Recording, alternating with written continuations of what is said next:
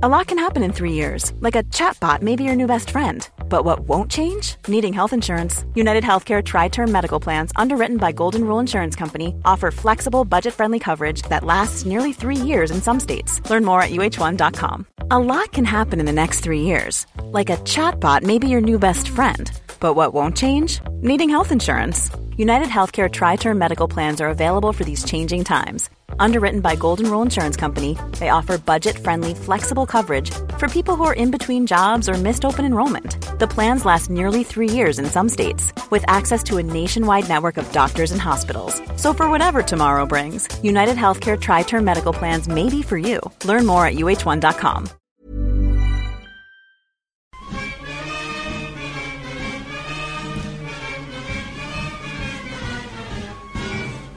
Hello, Egg Chasers. It's the Egg Chasers Rugby Podcast, the podcast about rugby that doesn't take itself or the game too seriously. And here we are to dissect another weekend of domestic rugby, talk about the week in rugby, look ahead to a big weekend of European rugby, and all of it from the comfort of the renovated, I don't know how you would describe this. Remodelled Rugby Dungeon, which you will be able to see if you are watching on social media. We're at Rugby Podcast on Twitter, we're on Facebook, and everywhere else. We're not on TikTok. We haven't got on board that train. No, do you know why? Or why I'm not on TikTok? That's JB. Oh, yeah. Hi, Tim. That's Phil. Hello, Tim. Yeah, the reason I'm not on TikTok is because the first time I came across TikTok was on YouTube, and it has the creepiest set of adverts. Basically, men that look like they're in their 30s flirting with girls that look like they're 14. It is so creepy. It's like the creepiest social network I've ever come across. Are you sure that wasn't specifically targeted for you? Oh, God, it might have been. It does do these things. I need to put these books down. JB, are you all right there? You look like you're... JB looks like he's reclining on a little chaise chair, like you're about to be drawn. Or fed grapes. Yes. One of you could feed me grapes. That would be fantastic. Are you feeling okay today, JB? I'm a little bit groggy, but generally speaking, I've been worse. Yes, we've recorded in much worse states, haven't we? Yes, and how are you feeling today, Phil?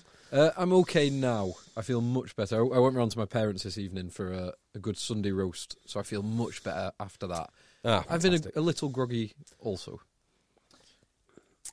I'm devastated at having lost my fantasy rugby draft matchup. That's 3 defeats in a row. My season is in tatters. I know how Leicester Tigers fans feel. Yeah, poor old Leicester Tigers.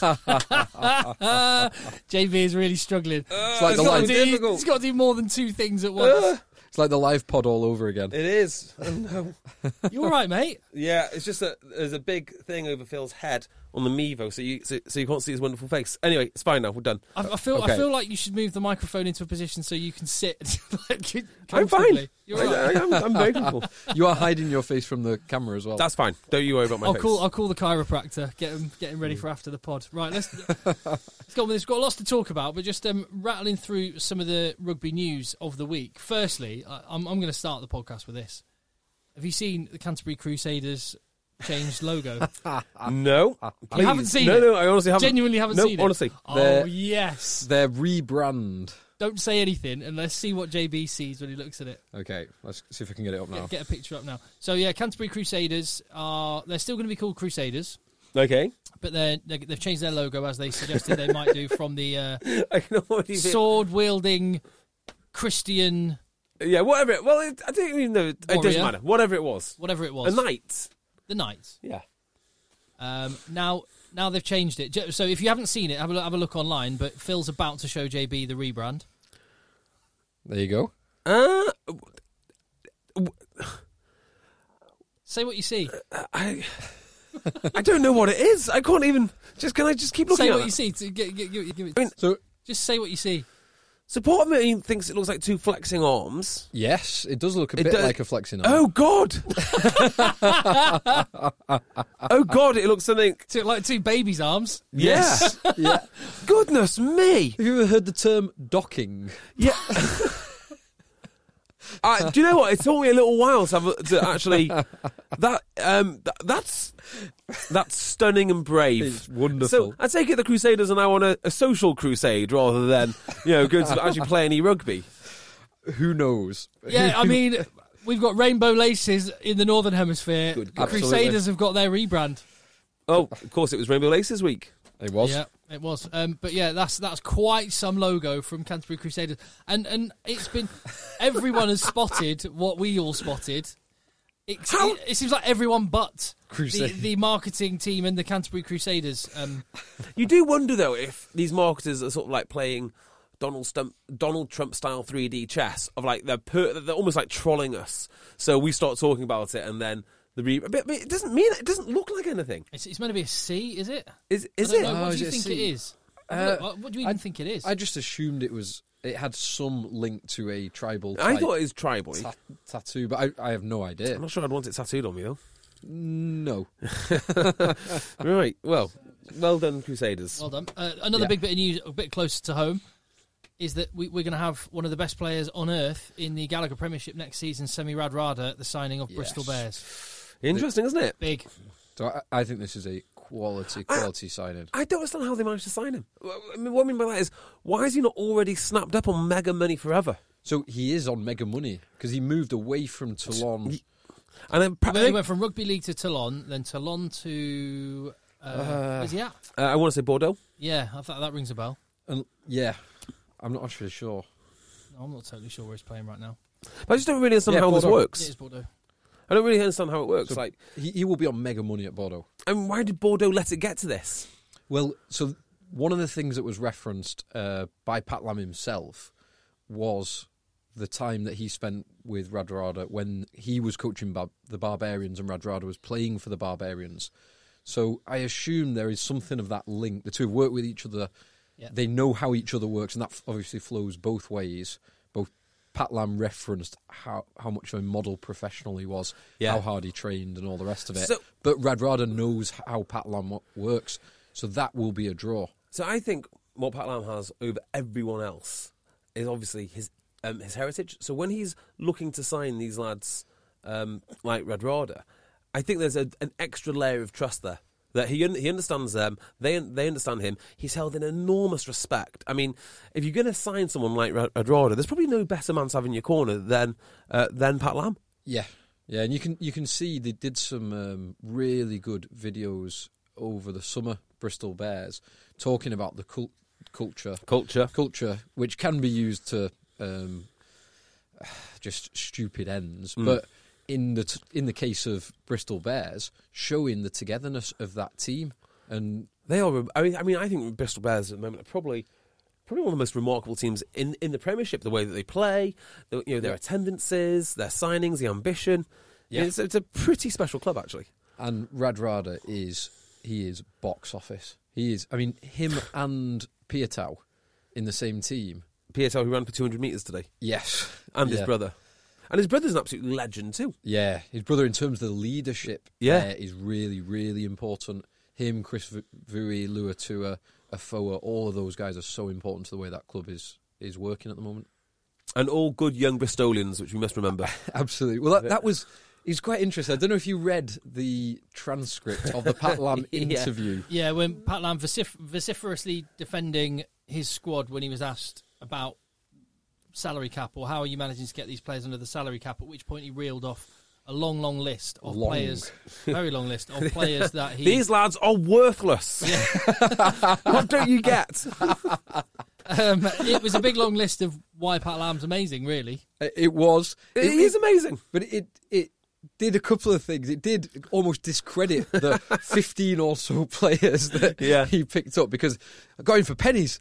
No one wanted him. He was rubbish. I saved him. Did he pick up on your concussion boys? So he said, "I've got 20 concussion boys in my squad." Other teams' concussion boys are my stars. That's what he said. But it also showed how many he's picked up from clubs where they weren't doing much. But it shows how few people actually over the last few years have come through the Bristol ranks compared to some teams. So that's something that they do need to correct. Yeah. Particularly if they want to keep balancing the books.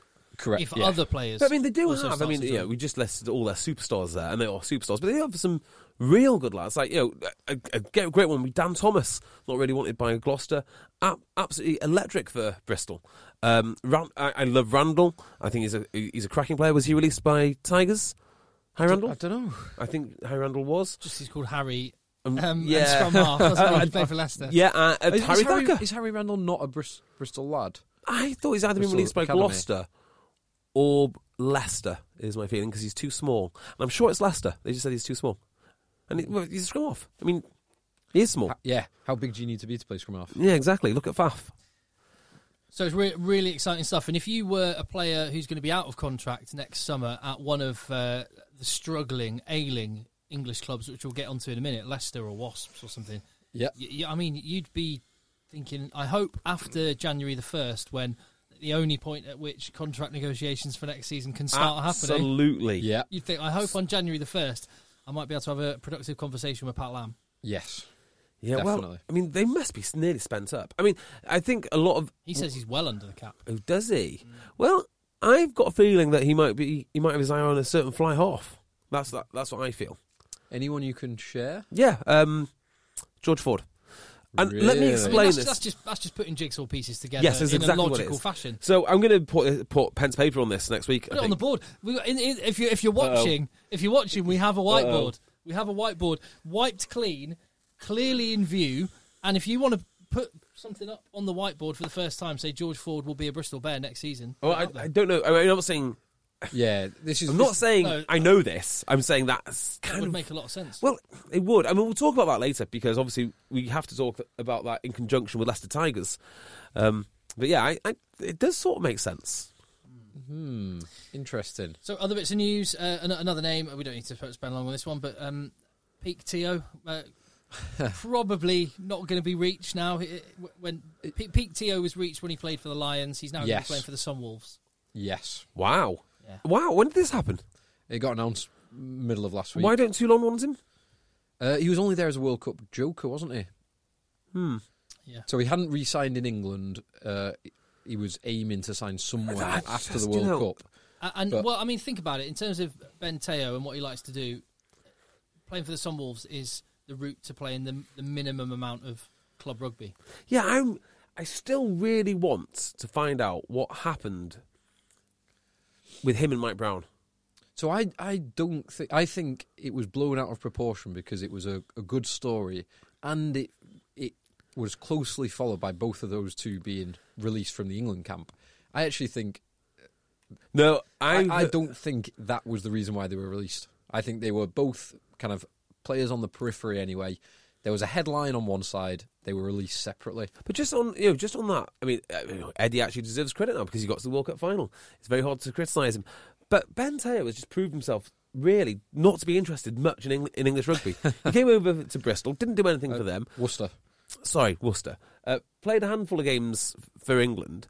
I mean, it just feels like, looking back at it, it's a wasted England place. Yeah, but He did well when he played. And he Mind you, he did make the Lions. He was a Lions player, yeah. and he did really well for the Lions. As Did well. he do well for Worcester? He made the Lions, and the position, what he offered at the time he was offering it, was different to what anyone else was offering. There was so he's a very similar player to Manu. Manu was unavailable for a lot of the time that he got his caps, and there were very few alternatives. Look, outstanding player and Yeah.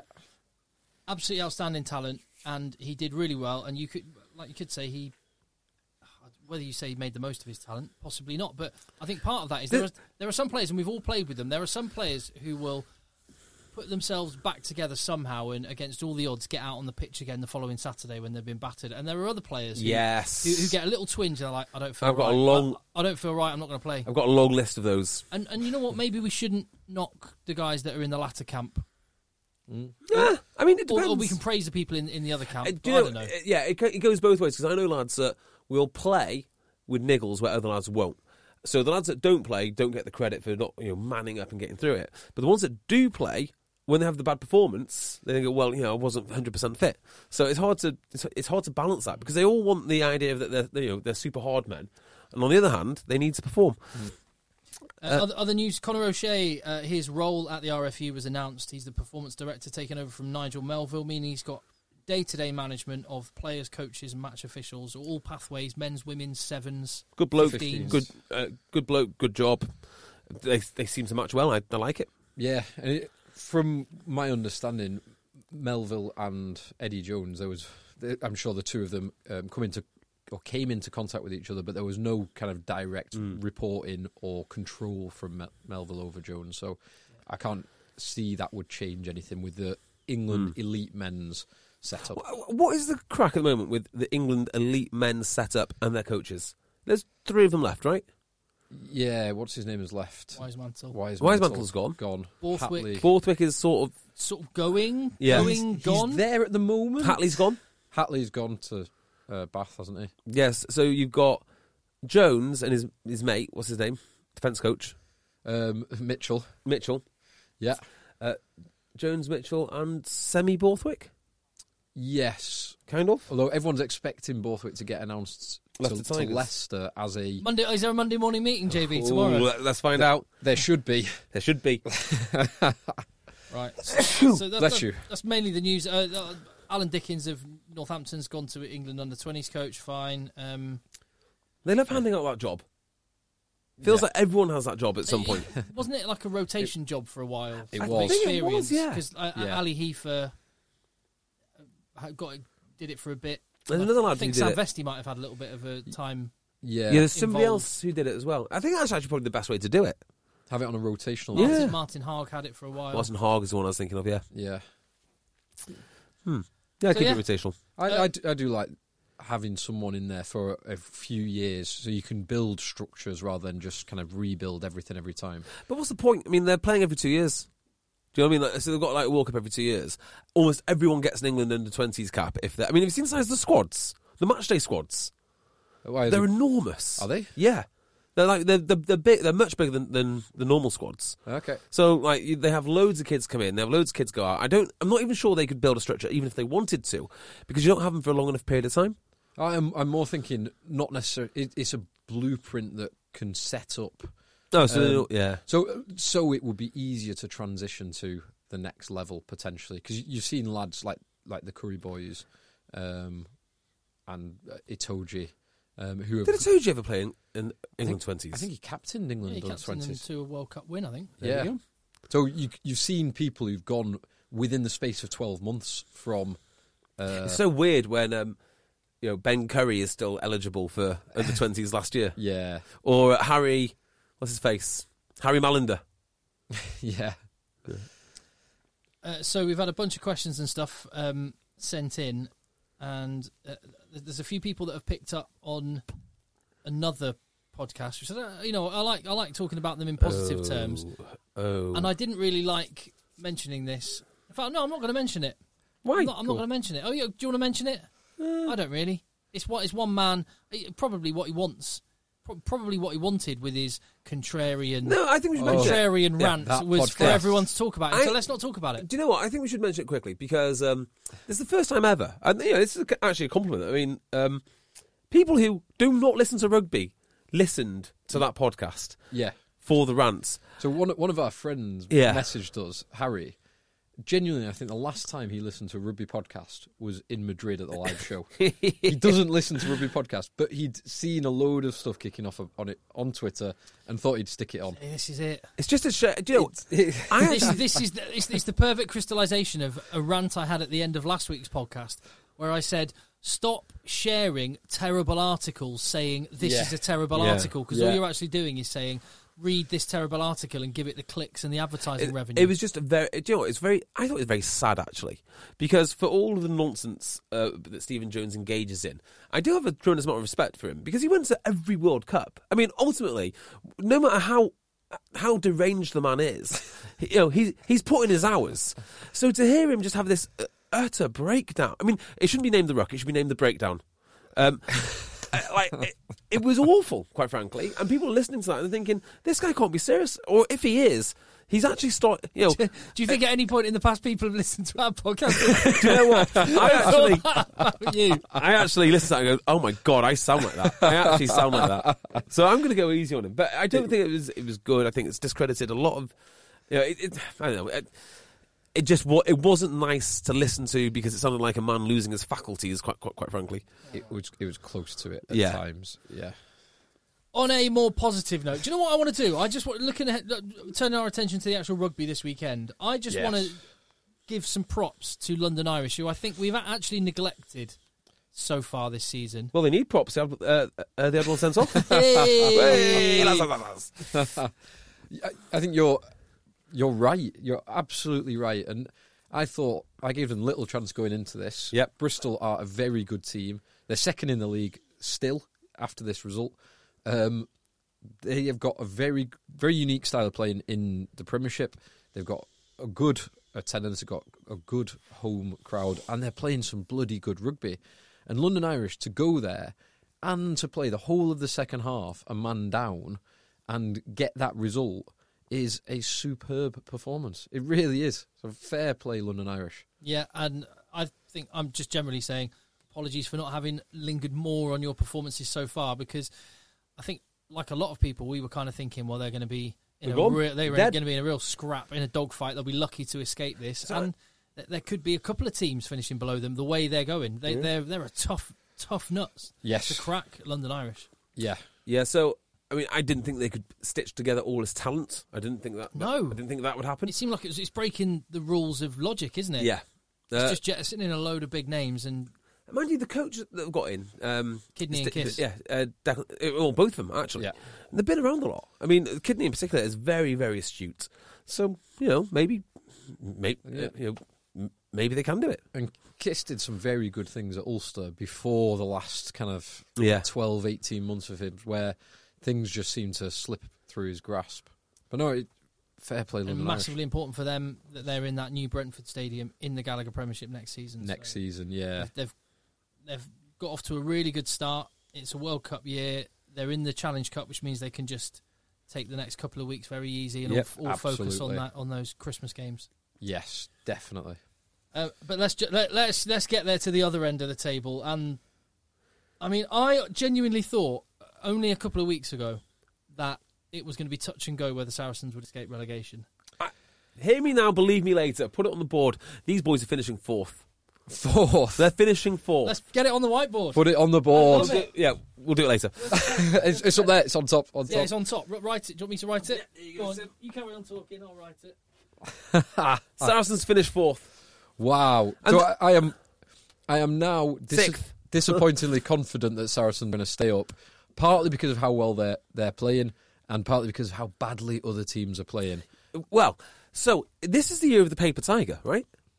Because let's think of the teams. We've got Exeter, awesome.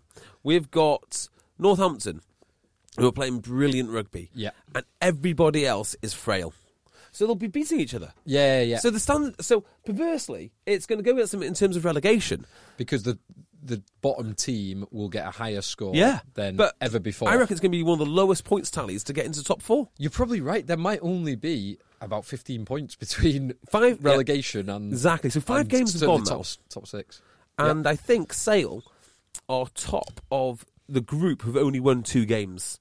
Correct. So, yeah. So it's the unbeaten team who are... I can't remember who so one team's unbeaten. No one's unbeaten. Oh, is that right? Sale are 5th, having won 2 games out of 5. Yes. Correct. That's Correct. Nuts. Yeah. Yes. That is nuts. So watch out, because Saracens are coming and they're going to beat everyone. Everyone is going to go down hard to Saracens. Yeah, I think that's right. Saracens will win most of their games from here on in. Yeah. They will lose a few just before and during the Six Nations. So there's apart from that, they'll win most of the games. Now let me argue the other side of the coin on this. Okay, something which worried me. So I don't think Bath are very good. I think they're sort of muscular. I'm not even sure they know who their coach is, frankly. They're decent at home. And they've got... Yeah, I mean, everyone's sort of decent at home. Okay, point I'm trying to make is Bath are okay-ish to bad. But they really put in a shift. I don't think Bath could have played any better or been any more up for it on Friday night. I think this is what Saracens are going to see every week. Every week Saracens come, everyone's going to want to give them an absolute spanking. Yeah. Nigel Ray's not going to be invited. I mean, that was pathetic, by the way. If teams aren't letting Nigel Ray in or not giving him a welcome, that's absolutely pathetic. Yeah, so early last week there was an article that said clubs are not letting Nigel Ray go to away games. Or that he's not welcome. He's not welcome, Yeah. That's what they said.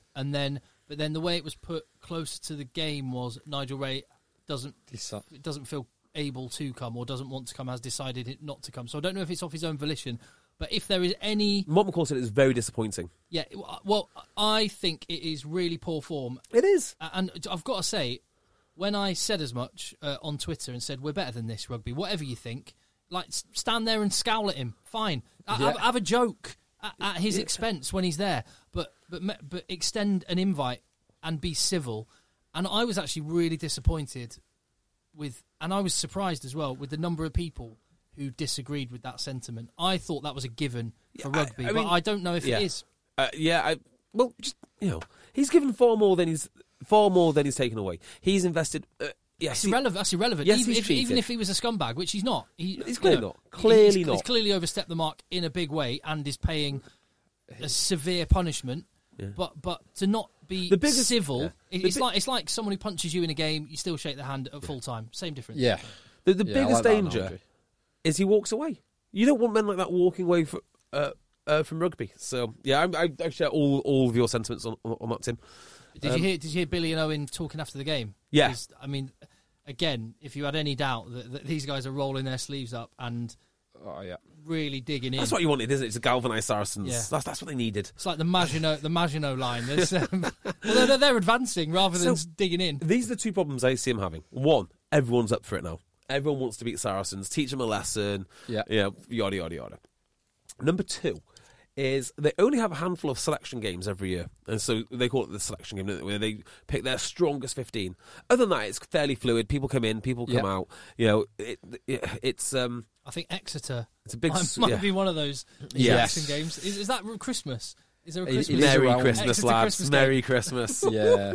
And I just wonder, will that affect their mentality if they're picking the strongest side every week, rather than rotating like they usually do, taking risks with younger players, or being able to rest a Mario or whatnot. 29th of December. Oh yes, Sunday 29th of December at Sandy Park. Oh no, it's not the one I'm working. Damn it! But that's fine. That will be a good. What a game! Good game to be at. Wow. Yeah. So what was it? No. Yeah. Sorry. That's right. Yeah. Sorry. Yeah. So one of the reasons they can have these selection games is because they don't have to put their full 15 out every week.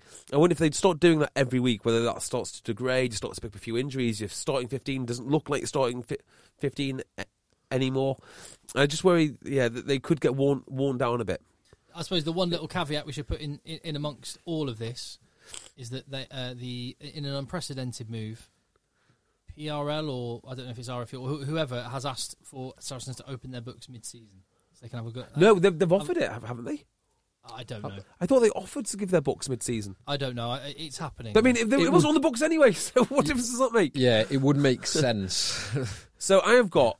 Because if they were found to be over this season, before the end of the season, there would be potential for a further points deduction this season. Yeah, we don't need that. So I've got a couple of fixes for the salary cap. Number one, players are equally as culpable as the club. So what you do is you sign a statement of what you think the club has given you. You hand in that statement. If it is found that you have more than what is put on your statement, like a tax return to RPL, PRL, yeah, then you too are fined. Just like you've been doping.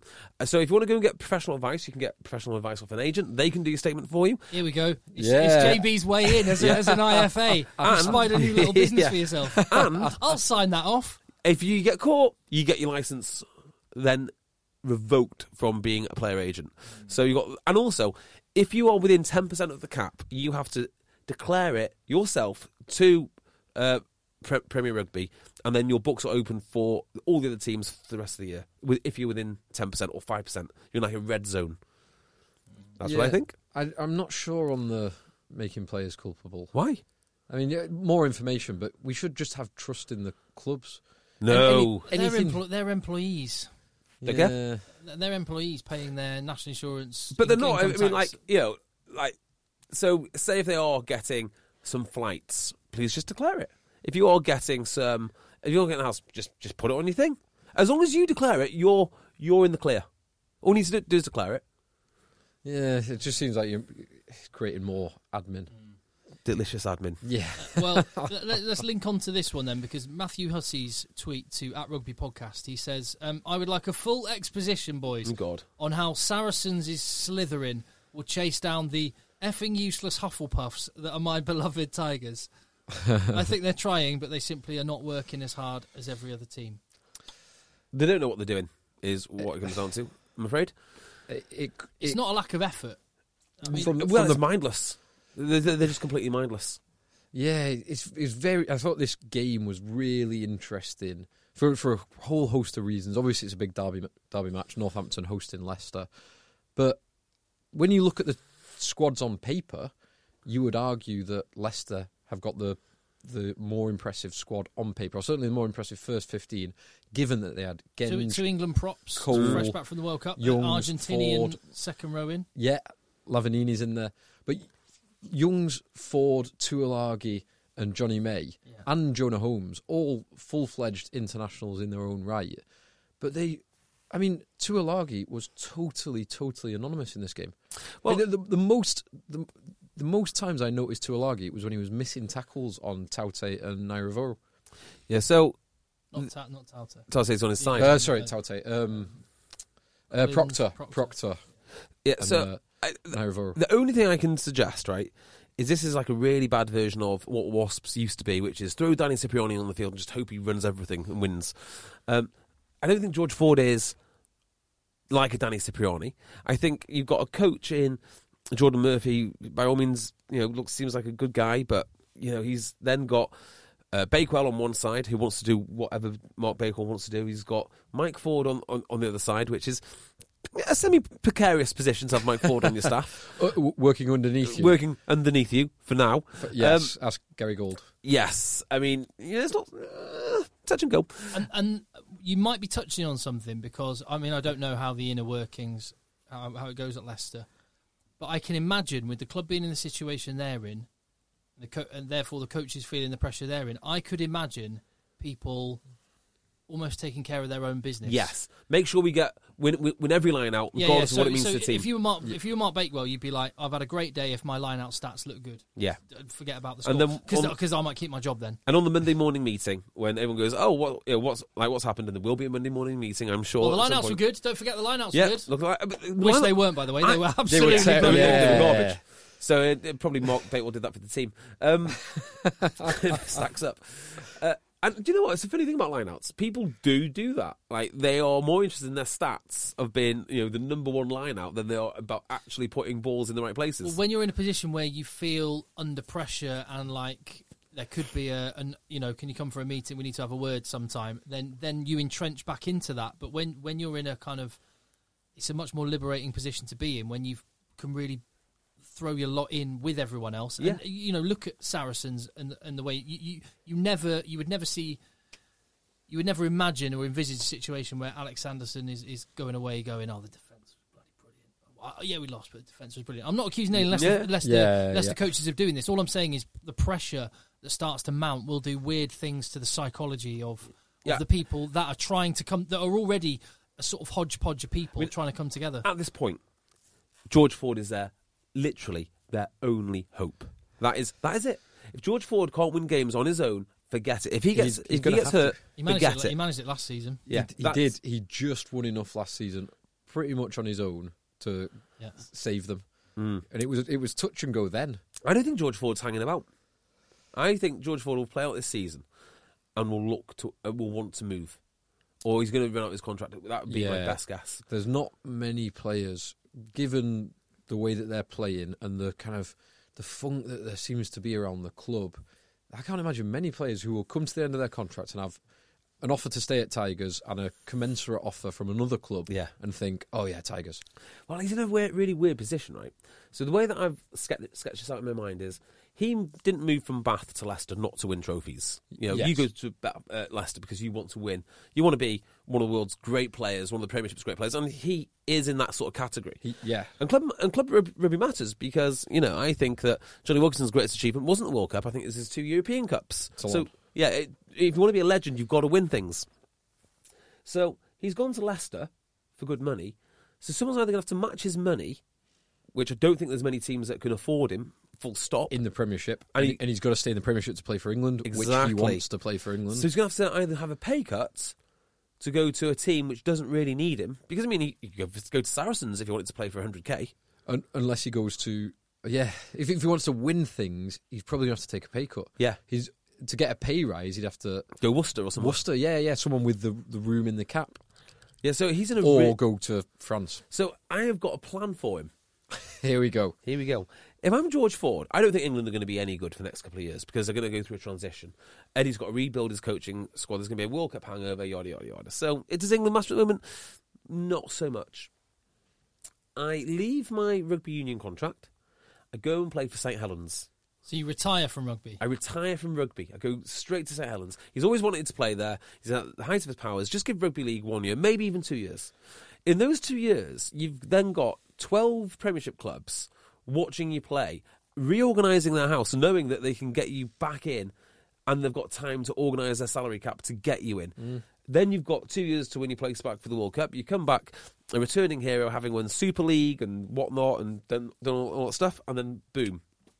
You're playing for England again, and you're probably the fly-half for a very successful team. Interesting idea. And just to jump across to, and again, focus on that game a little bit more, if George Ford were out of the picture, at the minute, who would be the English 10 that steps in? Because before the World Cup, we would have said Danny Cipriani. And when you think about the amount of anger and frustration directed at Eddie Jones for not picking Danny Cipriani, what has happened? What is going on? Oh, sorry, just on that. So potentially, looking at the Leicester-Northampton game, is James Grayson the next... I think we had a question. Yeah. We had a question on it saying, is James Grayson the third England 10? Well, just before we jump on site, in terms of Leicester Tigers, do you know... I can't remember who told me this.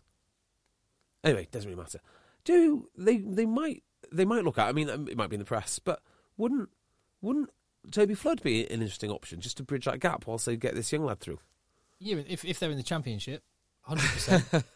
but regardless, I mean, Toby Flood's better than their second best 10, right? And he's played for Leicester Tigers for a while. And by the way, I forgot to mention this last week. Again, I sort of waxed lyrical about Andrew Trimble, a lovely bloke, and how good is he? Toby Flood, he's so good.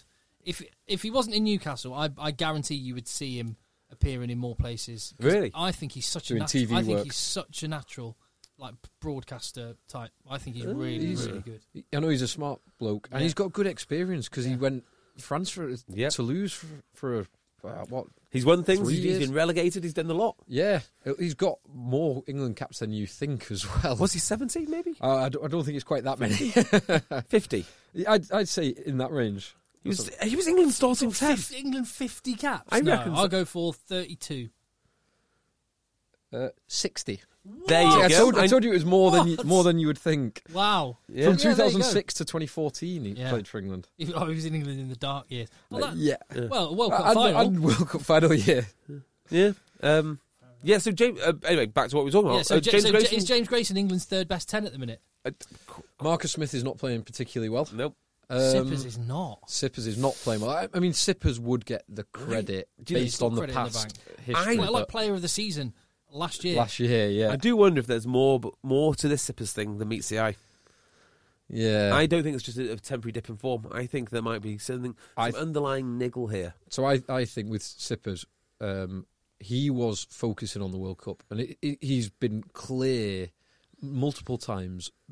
Playing for England and the World Cup is his big dream. He will not play in another World Cup.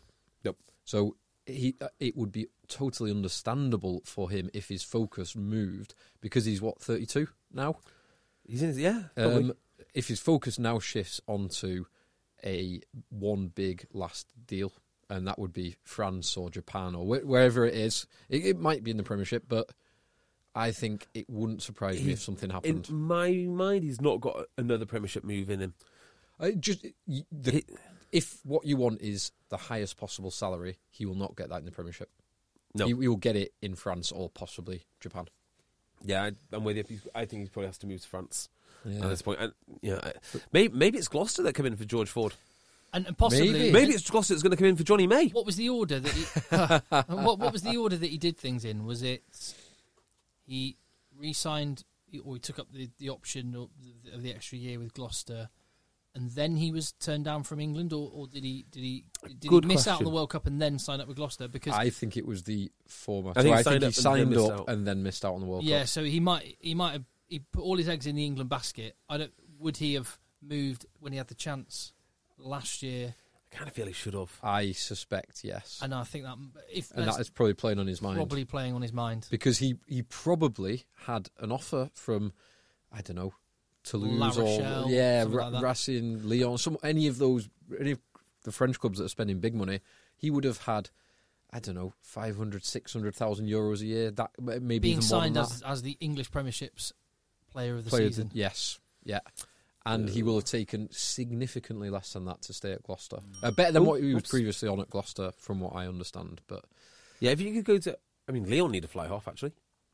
Maybe it's Lyon. He'll have offers. But I wonder if that is what's playing on his mind. But kind of he's already... Well, it's speculation here. Yeah. He's a professional. Yeah, he is. Like I say, one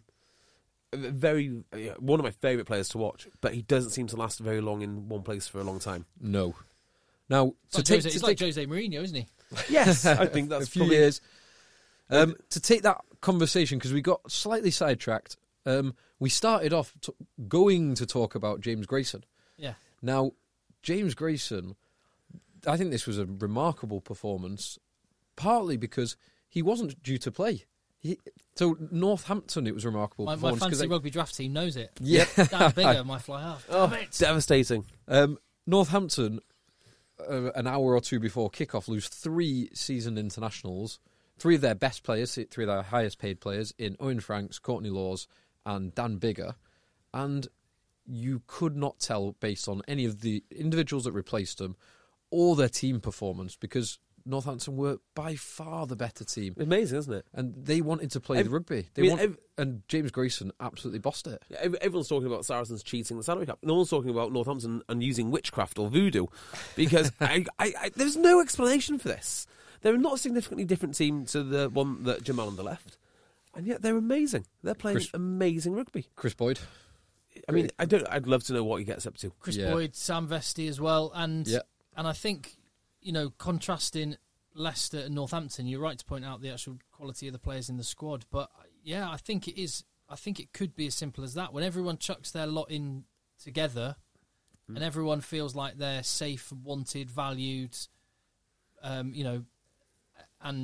going to stick around for the foreseeable, then I think it's just a demonstration, as we've seen with Exeter Chiefs down the years, that you can be better than the sum of your parts. Yeah. Do you know, the Premiership, because of its makeup, because of the salary cap, because everything's so competitive now, you will see the good teams. I don't mean the good individuals or the good list of names, the good teams rising to the top, which is exactly why you've got the Bristols, Northamptons, Saracens. You're doing Exeter. that thing, you've got the Bristols. The Bristols. That's a football cliche. Now doing the plurals. You've got your Bristols, your Saracens. Of course, we don't have Bristols, do we? We have one Bristol. Idiots. Just to mention 2 of the star performers for Northampton says, other than Grayson. So Nairavoro was unreal. Yeah, you mentioned you only noticed Tuolangi when he was missing Nairavoro tackles. There is no shame in not tackling Tangele Nairavoro. True, but the contrast between Manu Tuolagi, the 13, well bedded in at Leicester, been there a long time, knows certainly George Ford and a lot of the men around him very well. His opposite man, Matt Proctor, first proper game, ran rings around him. First Premiership start, absolutely ran rings around him. Yeah, and it was. Proctor is a very, very good player. Chris Boyd knows him well. But it was the way that Grayson and the team and Northampton structures got Nairavoro and Collins and Furbank and Proctor into space. The way that they picked their time and the movement of the backlines compared to Leicester did it once. Where in the first half, where Taute went through the middle, they had one coherent backs move in an 80-minute game. Yeah, that was and then the rest lineup breaks down completely. Yeah, that last try was it was heartbreaking. Those sort of tries should not happen. I mean, you can't make mistakes like that. Yeah. In summary, well done, Northampton. Leicester. Yeah, Northampton's second best team in the Prem now. Hang on. This is so confusing, Saracens are the best team in the Prem. Saracens, Exeter. But we can't talk about them at the top of the table. Yeah. We've got to talk about them as if they're Newcastle or someone. Exeter, what an absolute beatdown. Oh my God, it was a hiding. They changed nearly all of their team from the European Cup last week. So So this, you'd think, is not Exeter's strongest team. So I saw. Yeah. It's not. It's their second team, choice bar team. a couple of players. But it's the same as Northampton, isn't it? Like, this is kind of what I was saying about their England players. It doesn't really matter if they have their England players back or not, because they all do the same sort of jobs. Sam Hiller's running around bossing it, or I saw O'Flaherty's first game, or one of his first games, when he played at Harlequins away last year. I thought, this lad's not up to much. Like, don't think he's going to make it. Bloody brilliant. Yeah, that try he scored. Bloody brilliant. Outrageous. Yeah, it was outrageous. This was a very, very impressive Hang on, exercise. did Stuart Hogg not play? No, Dolman played. Dollars played. Dollars played. Yeah. Ian And- Whitten played instead of Henry Slade. Yeah, Or, Stino, who's obviously very good, but he's now 35. He is the boss, He's though. he's still very good. Dominated. Yeah. Don Armand was like he was from a different planet. Don Armand, I've not seen Don Armand play that well for maybe a year or so. He was awesome. Well, I think he would have been. Yeah, but he's one of the players that has a point to prove. Yes. To Rob Baxter and Well, him and Tom O'Flaherty are going. Oi, big game next week at Sale in Champions Cup. We want it. We want a slot, please. I mean, Don Armand's got it stacked against him just to be the best massive Zimbabwean in the club. I mean, that's a fierce competition. and the other team that really struggling. And are we? Should we call it that the relegated team is going to be Leicester Or Wasps. or Wasps? Yeah. Possibly London Irish if they have hit a run of bad form. Possibly. Those are my two favourites. I wouldn't like to definitively say, because you could see, like, someone like London Irish. They did it last time. They did it last time they were up. They won early in the season. Yeah, and then you can hit fell off a cliff. You can hit a wall, which could be other teams get their act together better. It could be a string of injuries, but there are teams who are going to go. Other teams are going to go through bad patches. Well, what do we have? We have like 2 weeks of Europe. Yeah. Then we have a couple of weeks of Premiership. 2 weeks pro. Then we've got 2 more weeks of Europe. Yeah, because we've got the 6 games to get in by January. Yeah, and then we're near enough Six Nations. 6 Nations. So Leicester lose all their players again. Yeah, pretty much. Well, they will lose George Ford, which is the most important. The entire team has gone then. Yeah, I mean, gone. So the way I look at it is Leicester probably have the better play. I mean, they do have the better players. They don't have the financial struggles that Wasps have. It's the worst year to happen. This is the worst year. A World Cup year. But Wasps, in fairness to them, have a more settled coaching structure. They probably play better rugby, but they don't have the top-end talent. So between those two, they're screwed. They're just screwed. So, mind you, they are playing all the way through to July. So it's not like... I really hope that... I know Joe Launchbury has re-signed a new deal. Uh-huh. It said an unconfirmed length of time. So I don't know whether that... who knows whether they've... End of the season. He's made sure he's got new relegation clauses definitely. inserted into his contract. But I hope that Dai Young doesn't start getting any stick heading his way. Because, do you know what? I'm absolutely certain that Dai Young will have had job offers. He was always linked with all kinds of jobs, even the Welsh job. I bet he was offered the Welsh job. That'd be my prediction. I'd hope he wasn't. Really? Yeah, I think he falls into the category of good bloke. I'm not convinced on his coaching, frankly. What? I'm not. On what basis are you saying that? Just he conversations. Well, he's a director of rugby, not a head coach. Okay, I'm just saying. I'm not overly convinced. I think there are far better coaches out there. Well, he's not a coach. He's a director of rugby. He does coach on. But he's a director of rugby. For instance, he doesn't coach the line out in the air, but he does coach it on the ground. He's a coach in a way that Gatland's a coach. Okay. He's not. He'll set up his team of coaches, set the course and the direction that they want to go, make sure everyone's on task, but other people will be out there running around with the boots on, doing the actual work. I mean, he does still scrimmage with players and whatnot. So Kieran Brooks in Kieran Brooks' kitchen before he signed. Yeah. But I really hope that it doesn't come down on Dai Young, because I actually think with all the things that are going on, it's easy to forget everything that's going on off the pitch at Wasps. And I think a lot of players are still at Wasps because of Dai Young. I mean, Joe Launchbury, for example, I bet Dai Young is a massive part of why he's still there. Who is there left to go? I mean, thinking about it, they've lost all their good players outside of Launchbury. I mean, fair play is. I mean, the Suns stayed.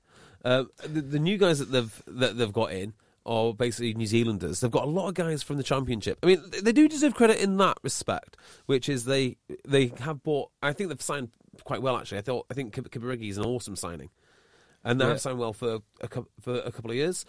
But it's always a struggle for them. It's always a struggle to hold on to Daly and hold on to I think all these other players. Yeah, I know, I understand that, but I think it's different. Like the Leicester situation doesn't have the same context. The Wasps' context is there's all this stuff going on off the field. Yeah. There's all these potential financial issues as the backdrop. They can't then compete and keep hold of these guys. Leicester don't have that situation. No, they don't. And that's kind of... So, yeah, that's basically what I'm saying, which is Leicester have the better squad, the better top-end talent. They have none of those issues to compete with. But I do think Wasps, and this kind of does feed into your point, I think they're just a more settled team. So they've got... I don't know, either of these teams could potentially go on a run. Yeah, and I think they will do. I think Leicester are more likely to go on a run. I think Wasps are more likely to pick up, the odd win here or there. I think both will. There'll be times this season where you think both these teams have turned the corner and other teams have lost 4 on the bounce. I'm just not certain I want to call it yet. I don't want to be too reactionary. No. Why was Sapawanga on the bench? Why was what? Sapawanga on the bench. Do you know? Was it injury or something? No, I I don't think he'd be on the bench if he was injured. Don't think so. Huh? It's just a strange guy to leave out. Yeah, his form has not been incredible, has it, since he came in? No, but they are paying him a lot of money, so he should in some form play. They are paying him a few quid. Yeah. And of course, what's his name? Fekatoa. I'm only talking about Fekatoa because he's in my fantasy team. But that guy needs to start playing. He needs to get over his hand injury and start playing now. I'd much rather Talisa Vianu got back and playing. Again, that's got nothing to do with my God fantasy damn it. rugby draft team. Yeah. Oh, dear. Did anyone watch Quinn's Gloucester today? Yeah. Yes, I saw it. I was, do you know what, pleasantly surprised by Quinn's. I was in equal parts. Thought it's great to see Quinn's really dogging it out, and also going, God, that's not very Gloucester-y. Yeah. It feeds into the conversation we had about Sippers. Sippers, doesn't it? Yeah. It's all about him. Was Sippers on the field? I can't remember now. Was Sippers on the field when Billy Twelvetrees came on and kicked? The goal. Or missed the kick. I mean, how many times can Gloucester see the same videos of Billy Twelvetrees spannering kicks? He's been a 90% kicker. Has he really? Yeah. He was. No. So I looked. So we had this conversation a few weeks ago about his kicking. Yeah. I looked back, and I think it was 2 seasons ago. He was the second most accurate kicker in the league. That is amazing. Close to 90% across a full season, across 100 kicks. Obviously, they were at Sale and they won that game, and they could have easily have lost it. And if they'd have lost it, that would have gone down to 12 kicking. He spanned 2 of them completely wide when it really mattered. And this was a big loss. Oh. Big miss. Yeah. And this one as well? Yeah. I didn't think Quins were amazing, but I was surprised. I was pleasantly surprised for them because of the steal and the way that they actually closed the game out towards the end, and particularly that last kind of 5 minutes or so, where they just kept pushing Gloucester back, make them play from their own 22. Defence holds, push them back, make them play from the 22. I thought that was awesome. The knock on the Quins' performance today is that they shouldn't have really conceded. Well, certainly two of their tries through the centre of the rock. How does that happen? Yeah, that is basic, isn't it? That's just never. I mean, if say the Morgan one, you can concede in the middle through like that. If you're bludgeoning your way through 1 inch at a time. Yeah, okay, sometimes that happens, but it was just too easy. Yeah. But those are also really, really easy fixes. Yeah, you're right. And it's the kind of thing that Gustard, given his previous history as a defence coach, he will be furious at that. God. But he will be right. So that should not happen a single further time this season. That should be the easiest fix in the world. And if they don't concede those tries, it's actually a comfortable win then. Yeah, you're right. So they need to have a few bits and pieces to work on. I thought James Lang did well.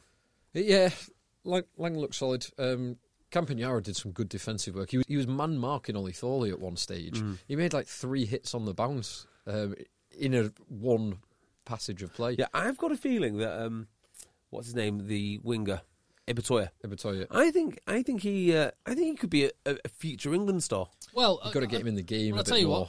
what. Toby Jones tweeted us at Rugby Podcast and said some Six Nations bolters. Any suggestions?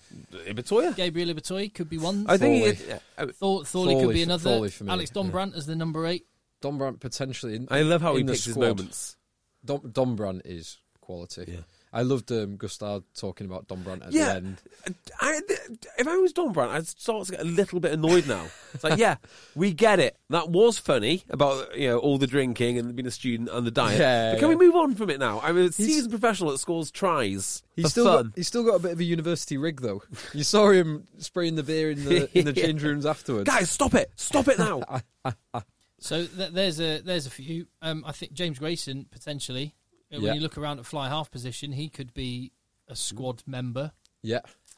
Could someone like I'm thinking the scrum half position? Oh, there has to be a change for the scrum half for me. So has to be. Like if you were trying to look 4 years in the future, would you be thinking like a Harry Randall type character? Harry Randall's one I was going to mention. Yeah, potentially the squad. Yeah, Will Cliff. I think it's mad that when you look around at the rest of the world, England's scrum half stock is not good. Yeah, and you look at the depth that England have in some positions, like, say, open side flankers. Yeah, I mean, it's not terrible. I just don't think they get the opportunity. Well, you're right, they've not. Yeah, a lot of players... Well yeah, so they've not had the opportunity in England, but, I mean, we've got 3 starting South African 9s in the Premiership. That is true. You've got an Australian 9 in Nick White. But, you've got those... Karen Youngs are... Yeah, you've got Kerr Youngs, but you've got Simpson playing at Gloucester, who's been electric for periods, and has been so his whole career. Signed as a backup to Willie Hines, who is in England. Very English actually. Yeah. There's some talent out there. I mean, Saracens have got 2 English scrum halves. They do. They've got Harry Randall. You've got the other one. What's his name? Yeah, we could go through a whole list. We could go through every club. There are scrum halves out there. I'm just saying the stock's not that good when you compare it to other nations. I agree with that.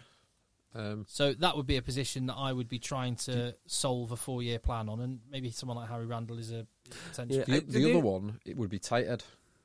Yes. And do you jump someone like Aaron Painter into the squad? Aaron Painter's very good. Very good. I mean, Will Stewart at Bath. Yes, I'm glad you mentioned him. I've seen him play twice this season. He's been awesome. And now he's fit. What about the Bath Lou said? Beno Urbano, yeah. But it's good to have him back fit. So yes, I mean it's not a bolter anymore. It's not a bolter anymore because he should have been a fully fledged squad member. And Rory Hutchinson will have to go in Scotland and has to play. Fraser Dingwall as well. He's a Scotland. Is he Scottish? I think he's Scottish. So, sounds Scottish. Sounds very Scottish. Furbank. Maybe Furbank's the Scottish guy. Maybe they're all Scottish. I thought Furbank was English, but I think Furbank. How about friend of the pod Jamal Ford Robinson for tight head? Absolutely. I mean, I can't think of a better scenario. Jamal Ford Robinson for president. Yeah, he's already got. I think he's got an England cap in the England XV game. That's not a cap. No, he went to Argentina. Did he? Did he play? He definitely went to Argentina. I don't know if he played in Argentina. So yeah, George Furbank, he went to Bedford School, born in Huntingdon, in Cambridgeshire. So not Scottish. I really like George Furbank. Yeah, he looks really good, doesn't he? Yeah, he looks class. I mean, they all look pretty good at the moment. Yeah, I think I'd look quite good playing Northampton. Playing 15 for Northampton. Tom O'Flaherty as a Wales bolter. I think he's eligible for Wales in England.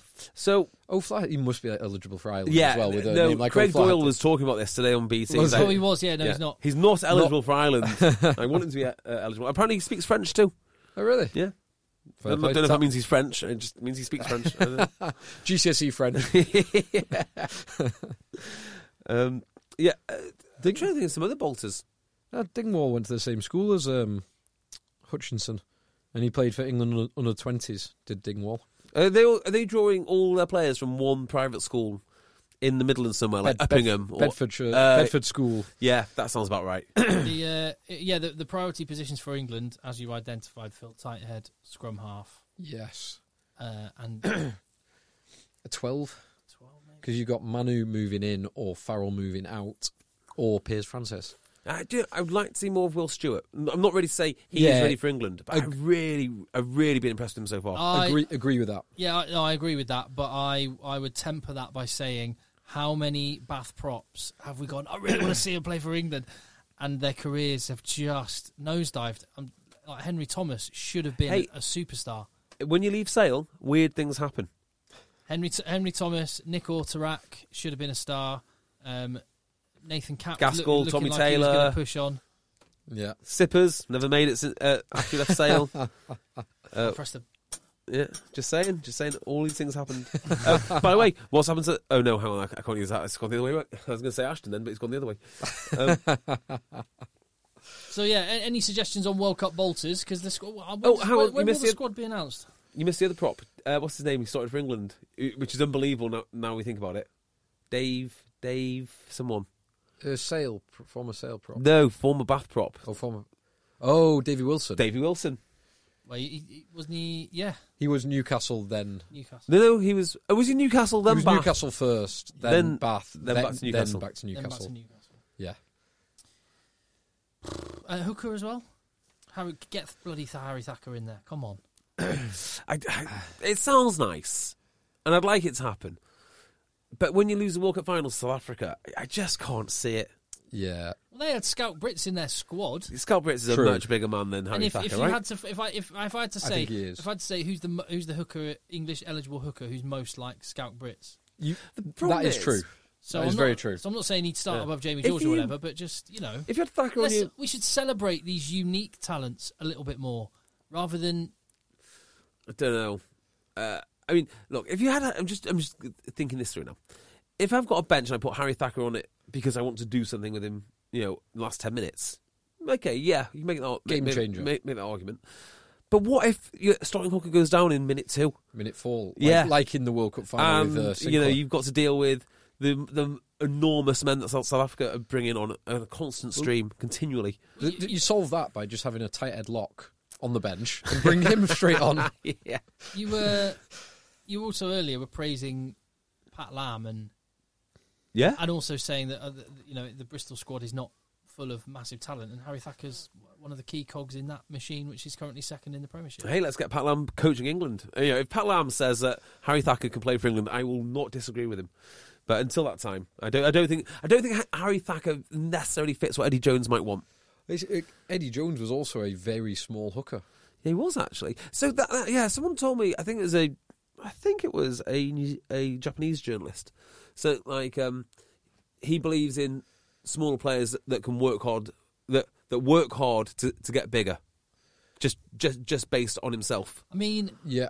I wouldn't want to upset Harry Thacker, I'll be honest. No. He's a stocky little dumper truck. He is absolutely trademark stacked. Nick Mullins. Trademark Nick Mullins. But as much as I don't want to fight him myself, I also don't fancy him stopping. I'm just trying to think. Malcolm Marks. Yeah. Malcolm Marks. He's got to play against Malcolm Marks, isn't he? Yeah. He's got to try and tackle bloody Camille Shat. Yeah. Oh God, that guy, that Camille Shat. He was. Did I say it last week? You mentioned it. Definitely. I might have mentioned it. You might Oh my mention God. it off air. That's the one rugby player I've stood next to and gone, oh my. No. I've done that a bunch of times. In fact, I did it with the Claremont flanker. What's his face? Oh, Yato. Yato. I did it with Yato. It's like, jeez. But with Camille Shat, oh my God. He's an animal. What an unbelievable specimen. Toulon had a guy, and I don't know who he is. I've no idea. It looked sort of like a front row, and it wasn't Bastro. And he was in the tunnel at Sale when Sale played them either last year or the year before that. I've never seen a bigger man in my life. So twice that's happened to me. That guy, I still don't know who he is. And the other one who is just unbelievably huge is Jerome Kano. Yeah. He's just so intimidatingly massive. And being up close to Sonny Bill when we were pitch side. Sonny Bill. Manchester's Sonny Bill. Just the shape on him. Yeah. Just the tiny waist. Yeah. Giant the shoulders. Shoulder to waist to thigh ratio. Crazy. The Dupree boys are very, very, very big. Very There's big. Jean-Luc who got a red card for Sale yesterday. He dies. Did you not think Well, when you look at him, obviously they all look similar. The Dupree boys, obviously the twins do. But, funnily enough, I just think Jean-Luc looks like a slightly inflated Chris Ashton. They look incredibly similar. I know. He I know looks what you mean. just like Sale's second row, Matt Postlethwaite. They all look the same. Oh, really? Yeah. And Chris Ashton looks a lot like Dylan Hartley. Yes. Yeah, so if you get them Chris all Ashton together. looks like a malnourished Jean-Luc Dupree, whichever way you want to put it.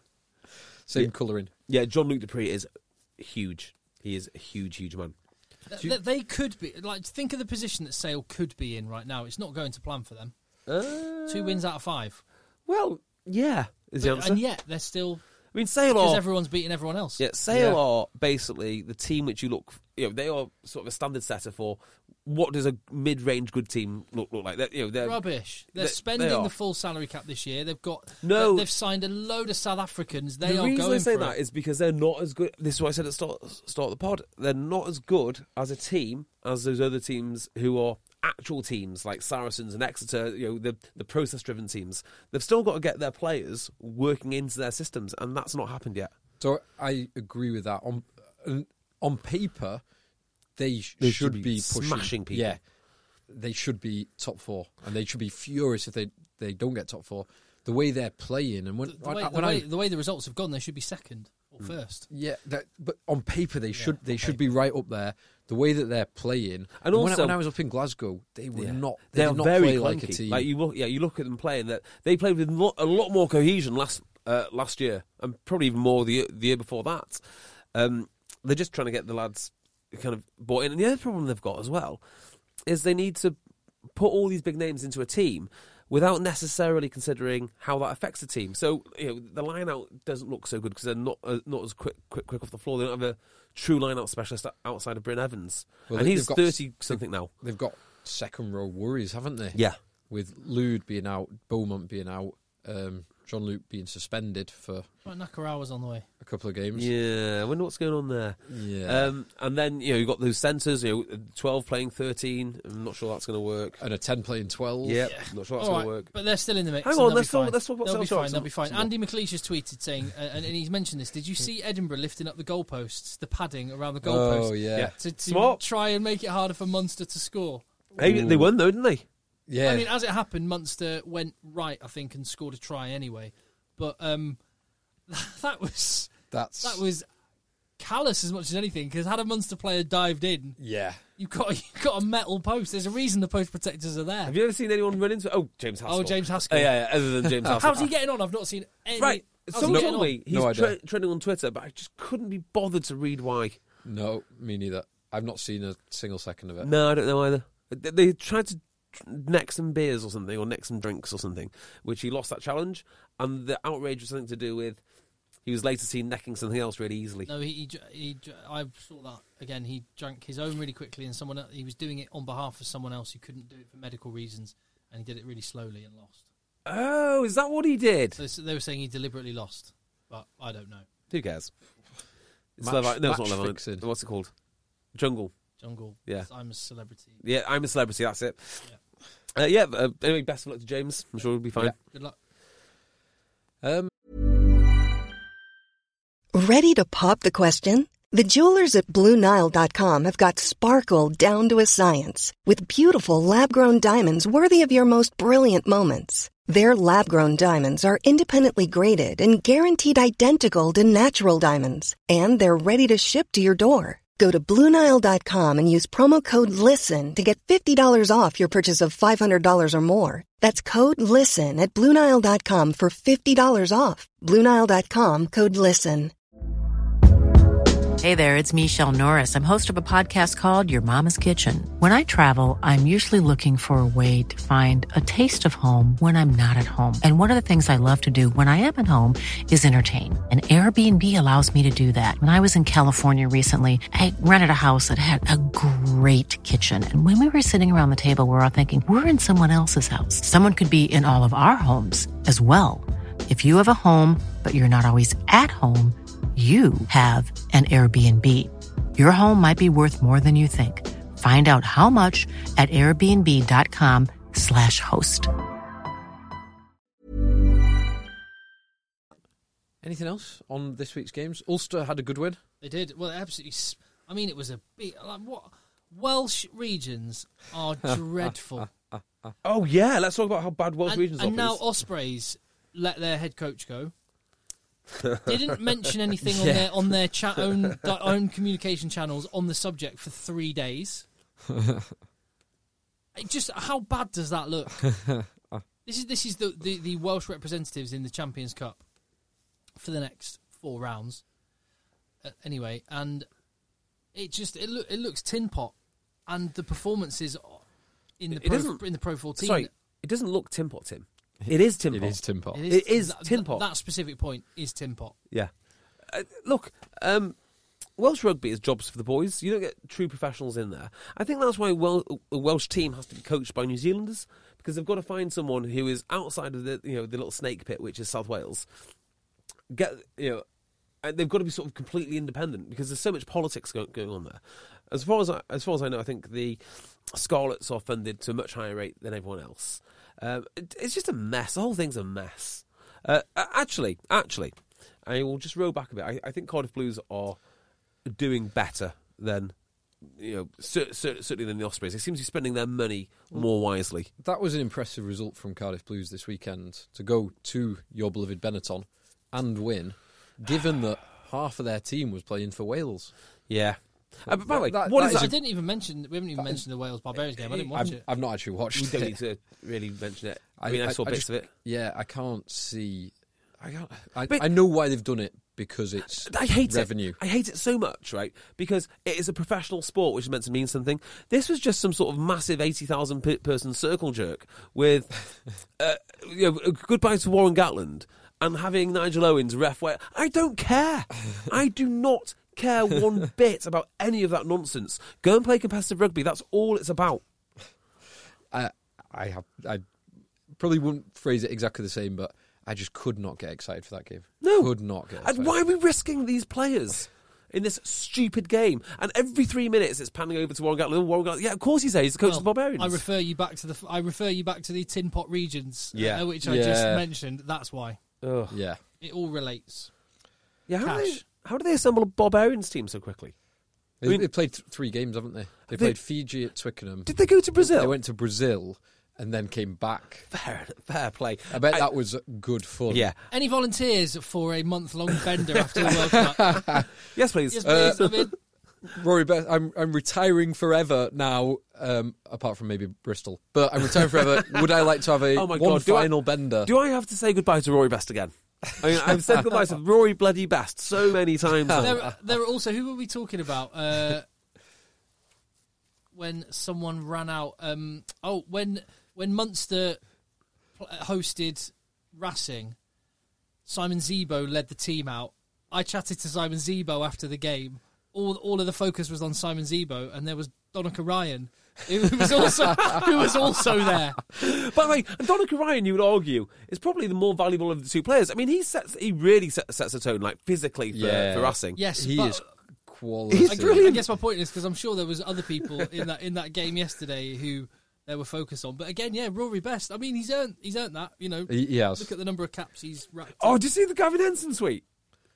Which one? No. Someone said something like humble as ever, and then Gavin Henson tweeted about Rory Best. He said humble. I think it's humble ? And then laughy face, laughy face, laughy face. Really? That was it. No explanation. Good old Gav. Interesting. And from his genuine account. Yeah, from the actual Gavin Henson account. Not blue tick. Yeah, blue tick Gavin Henson said that. Not Super Gav. Gav, do a podcast, mate. He's got stuff to say, hasn't he? Yeah, do it. I'd listen. No, I've got nothing else to say, Phil. Shall we get on to next week's Yes. fixtures? It feels weird having 1 week of Prem, then back to I can't really get Heineken into. Cup. Yeah, I'm not really into Europe that much at the moment. Oh, It's interesting enjoyed. now. Rounds 3 and 4. This is where it gets interesting. But the problem is you've also got some potential dead rubbers already. Yeah. Because that is the trade-off. Early on, every game matters. Later on, half the games are irrelevant. Yeah, or maybe a third of the games are irrelevant, but by round 4, definitely half the games are irrelevant. Rounds 4 and 5.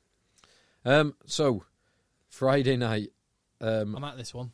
Which, it's a shame that Bath's results have gone the way that Bath's results have gone so far, because Bath host the Titans of Claremont.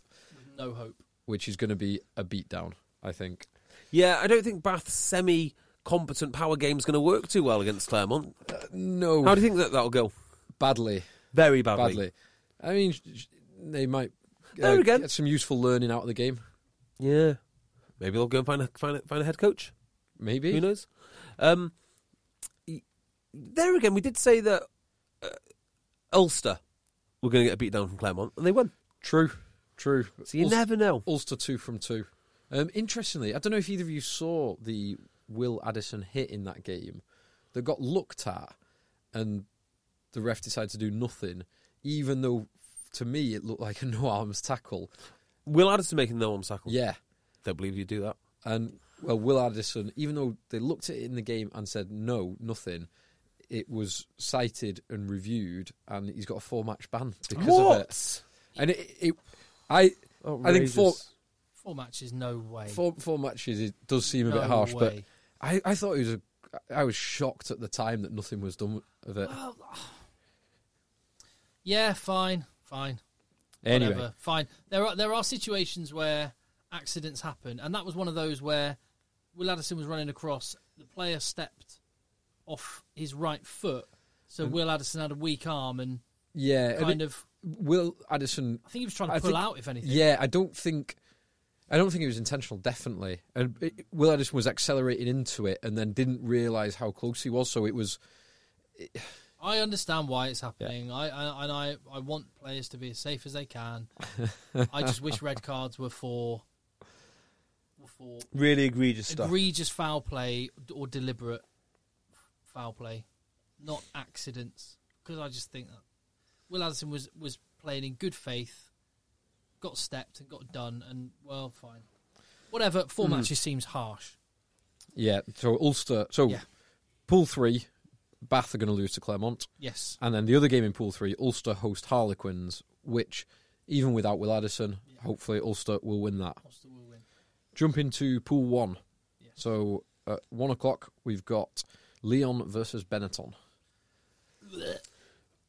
Two great teams. Two of my favourite teams. They are genuinely two of your favourite teams.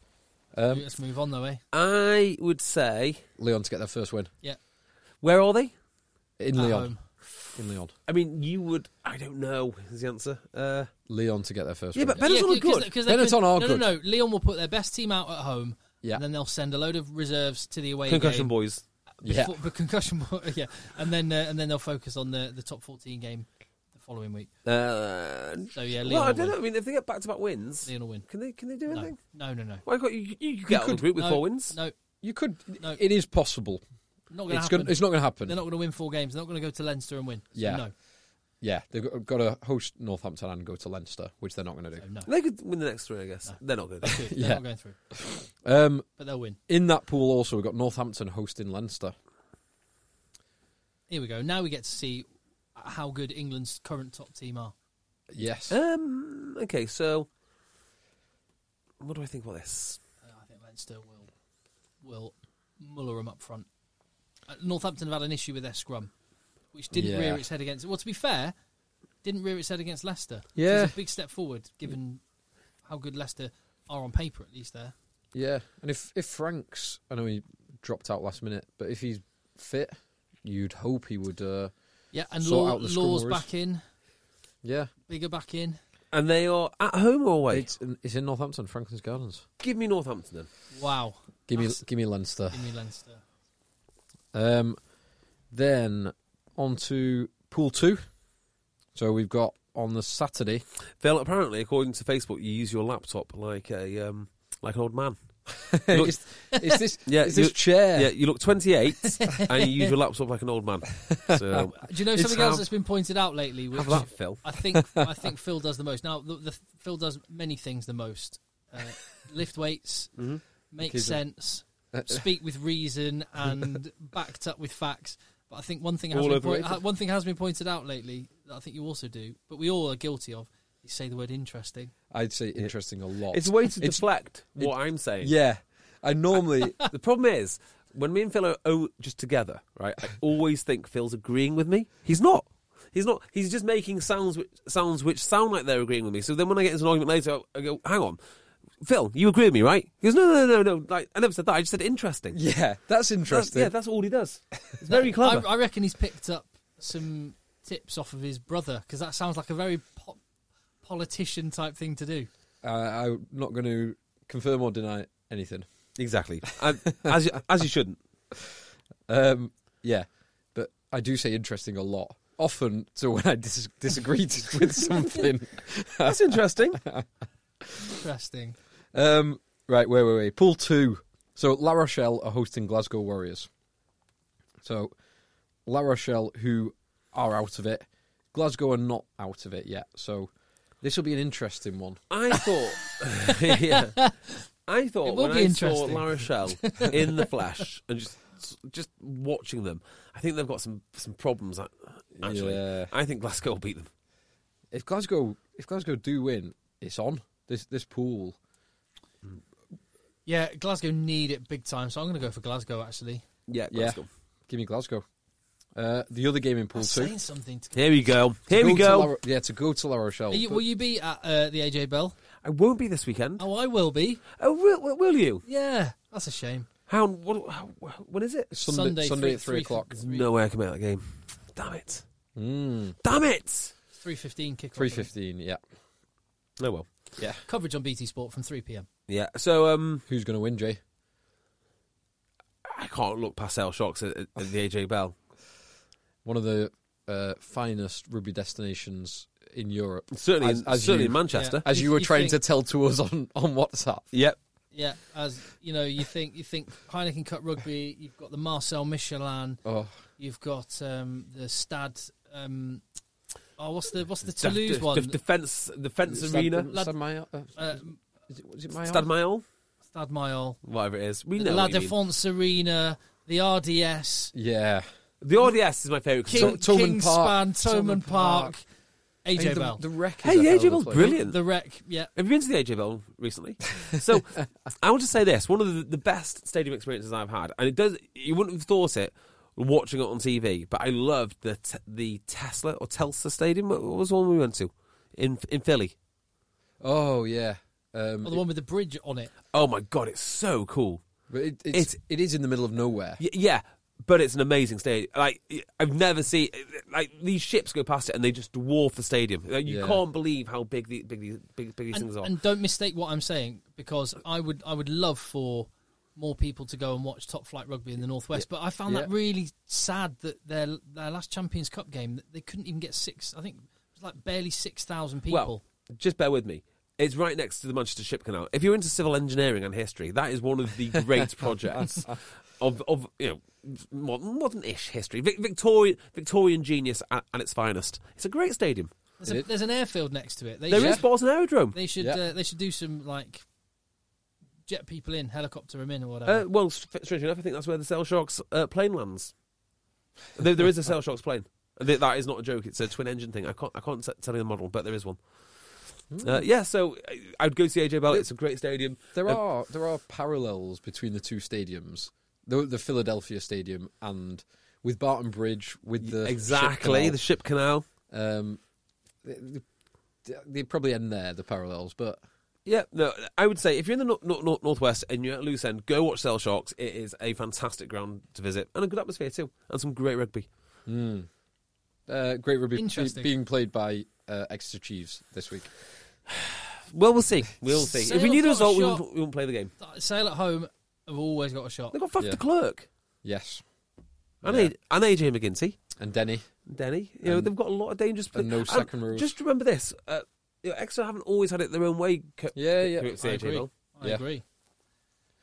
I think this will be I'm calling this one very close. And I could see Sale sneak in this one, but I think Exeter will win.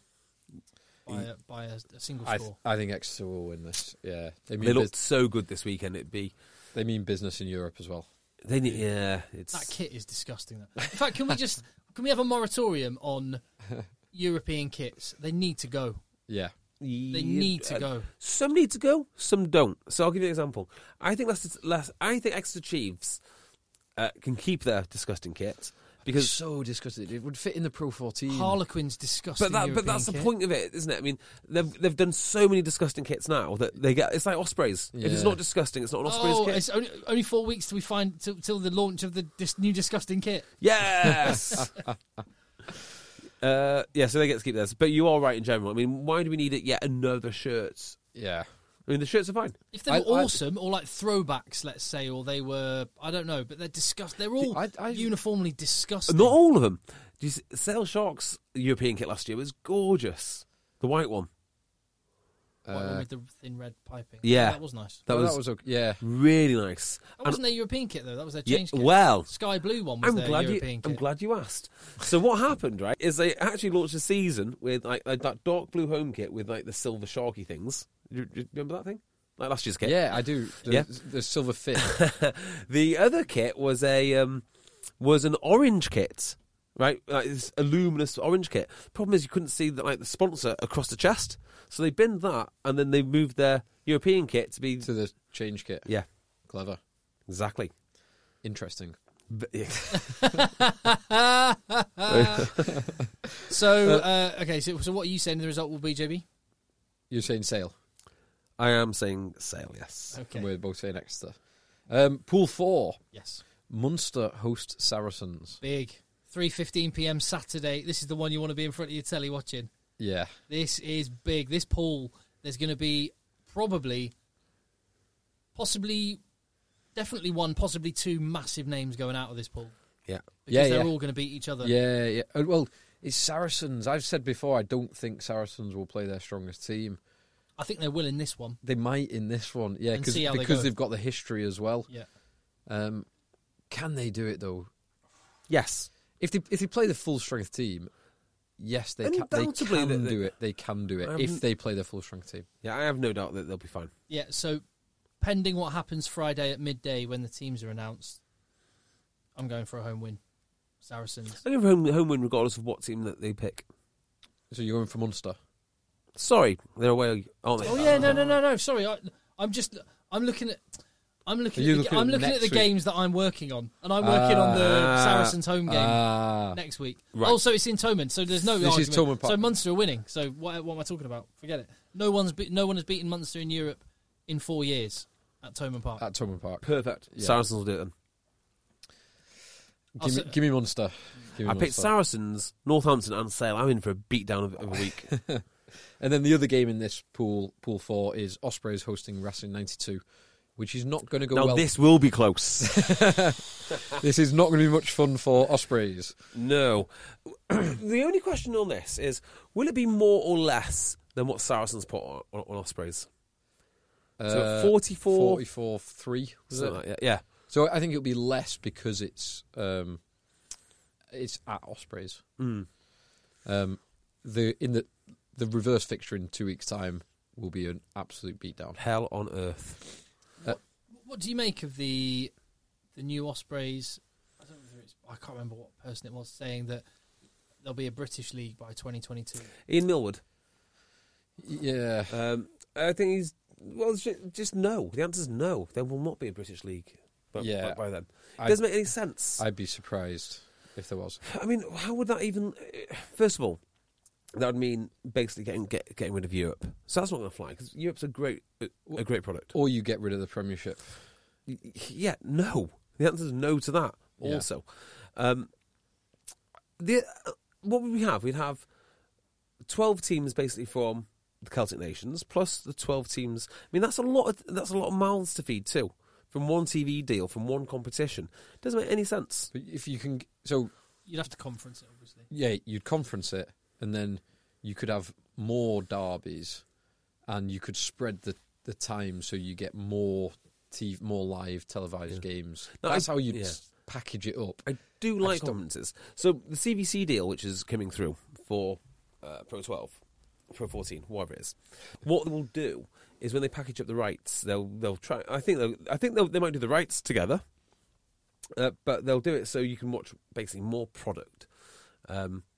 Successively, so you're not going to have like mixed kick-off times and all that sort of nonsense. Yeah, you won't have clashes. Yeah, so the two leagues will interact a lot better.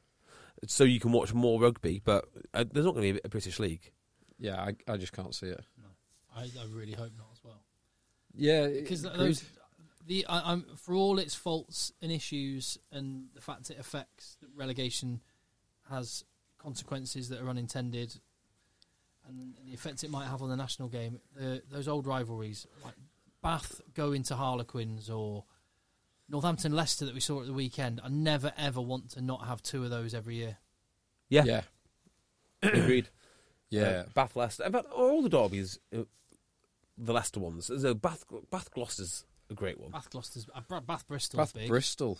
Yeah, Bath Bristol. I don't buy Exeter Bath as a good derby. Saracens Quins is more from a Quins perspective, but that's a Yeah. I mean, Saracens aren't even aware that Quins exist most of the time. Like, it pops up on their calendar before, but they don't know what's going on at Quins. It's a place to park their Maserati. Yeah. If they're Should they need to? Richmond. It's somewhere they drive past on the way to England camp. Soon you'll have Quins and London Irish again, because London Irish are moving back to their home in West London, right on Quins' patch. Wasn't it Quins Wasps, which were a bit more? Because aren't Quins weren't Quins and Wasps the same club at one point? Yes, I think. I think Wasps yes, found out of Quins. They were the same. So Quins Wasps was a big one, but Quins Irish has got its history because they're both Twickenham, Sunbury. Yeah, they're right there. Well, obviously Irish and Bath, because they're the same team. They just at different times. London Irish East and London Irish West. Oh, I tell you what, we've not spoke about. Oh, sorry, saw some more games. Two more games to quickly fly through. So Gloucester host Connacht. Connacht. Gloucester. Gloucester, who've not won yet. They are at home, but you think they're going to... Well, they've got Montpellier again at their place, so that could be a win. They could beat Connacht twice, and then they've got who else? No, Gloucester Toulouse. Gloucester are Toulouse not going through. Gloucester are not going through, and they through. will rotate all their players out again. Yeah, although you're right. they did that, and they still lost this weekend.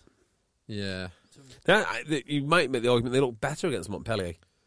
Yeah, they actually they played with some freedom. I'm going to go Gloucester at home. They've got issues they need to sort. And then the other game, I'll go for that. Gloucester at home. The other game is Toulouse-Montpellier, the two French giants. No idea. Someone will win that, I guess. Toulouse. There you go. Toulouse at home. And Toulouse are a much more cohesive unit than Montpellier. Montpellier are just massive.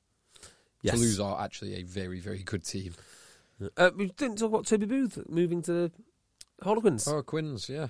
A very astute signing, that, I think. Yeah. Not a bad appointment. The only issue with it is I don't think it's a good sign when you're appointing coaches mid-season. Because coaches should come in at the start of a season and leave at the end. Start of the pre-season. Now, I don't know why Alex Codling's gone, but he has. It's just not... I don't know. I mean, I understand that he had to go for whatever reason, and therefore you need a forwards coach. But usually these things are best dealt with in the off-season. But Toby Booth, good appointment. Yeah. Good to see him back in the game. Yeah, indeed. Absolutely. That's to offer. That's everything, isn't it? We're done. Everything. So any other business? Nope. Oh, Talk H went on the weekend. Oh. Talk H Mini Rugby refused to play against Broughton Park. That's unbelievable. Why is that? They said something Broughton about Park Thugs. Something about a frozen pitch, but Unbelievable. they were scared. Yeah, probably. To be fair, you were probably quite glad, weren't you? Because it's bloody this morning. I was really quite looking forward to watching a bit of rugby today. Mini rugby. Yeah, it's a I difficult was actually one. quite looking forward to it. Yeah, as long as you're not horribly hungover on the Sunday morning. Can I tell you why? Ooh. I'll be honest. I'll tell you why. Oh, yeah, please. Because do you know what I did instead? What I'd said is yeah, I'll come along. But then I went, I've got to do. I've got to do rugby. I'll take Louis to rugby. I ended up. Oh no. In Alexandria Park.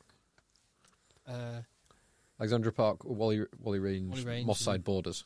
Yeah, so I was in South Manchester, in a little cafe in the park, making a Christmas wreath. Oh, that's nice. I made a Christmas wreath, which. So, Tim, do you still swear quite a lot on the side of the pitch watching Minis rugby? Or have you calmed down a bit? I'm very, very. You're very emotional. I bite my lips so much. The only time I ever say anything, I always clap, just politely clap tries, whether it's ours or not. I've seen you punching the ground. I'll do one. I do occasionally say to other parents, both ours and opponents. Do you have to figure out? That's not rugby. Come on, stop. Yeah. Do you have to figure out the other parents as to what level that they played at and what sort of knowledge that you're dealing with? Yeah, I don't. And then sort of, excuse me, I'm kind of a big deal. I know what I'm talking about. I know what I'm talking about. I mean, obviously. Are you doing any coaching? No, I'd like to. I bet you have an opinion, though. I bet you maybe some suggestions for the coaches. No, I think the coach is doing a great job. I don't. I stay. They just take one game at a time, yeah. I stay removed. Genuinely, I don't get to that many games because I'm working a lot. Yeah, of course. I know of a coach, right? Who I've met a couple of times. Very, very nice man. I've got to say, very nice man.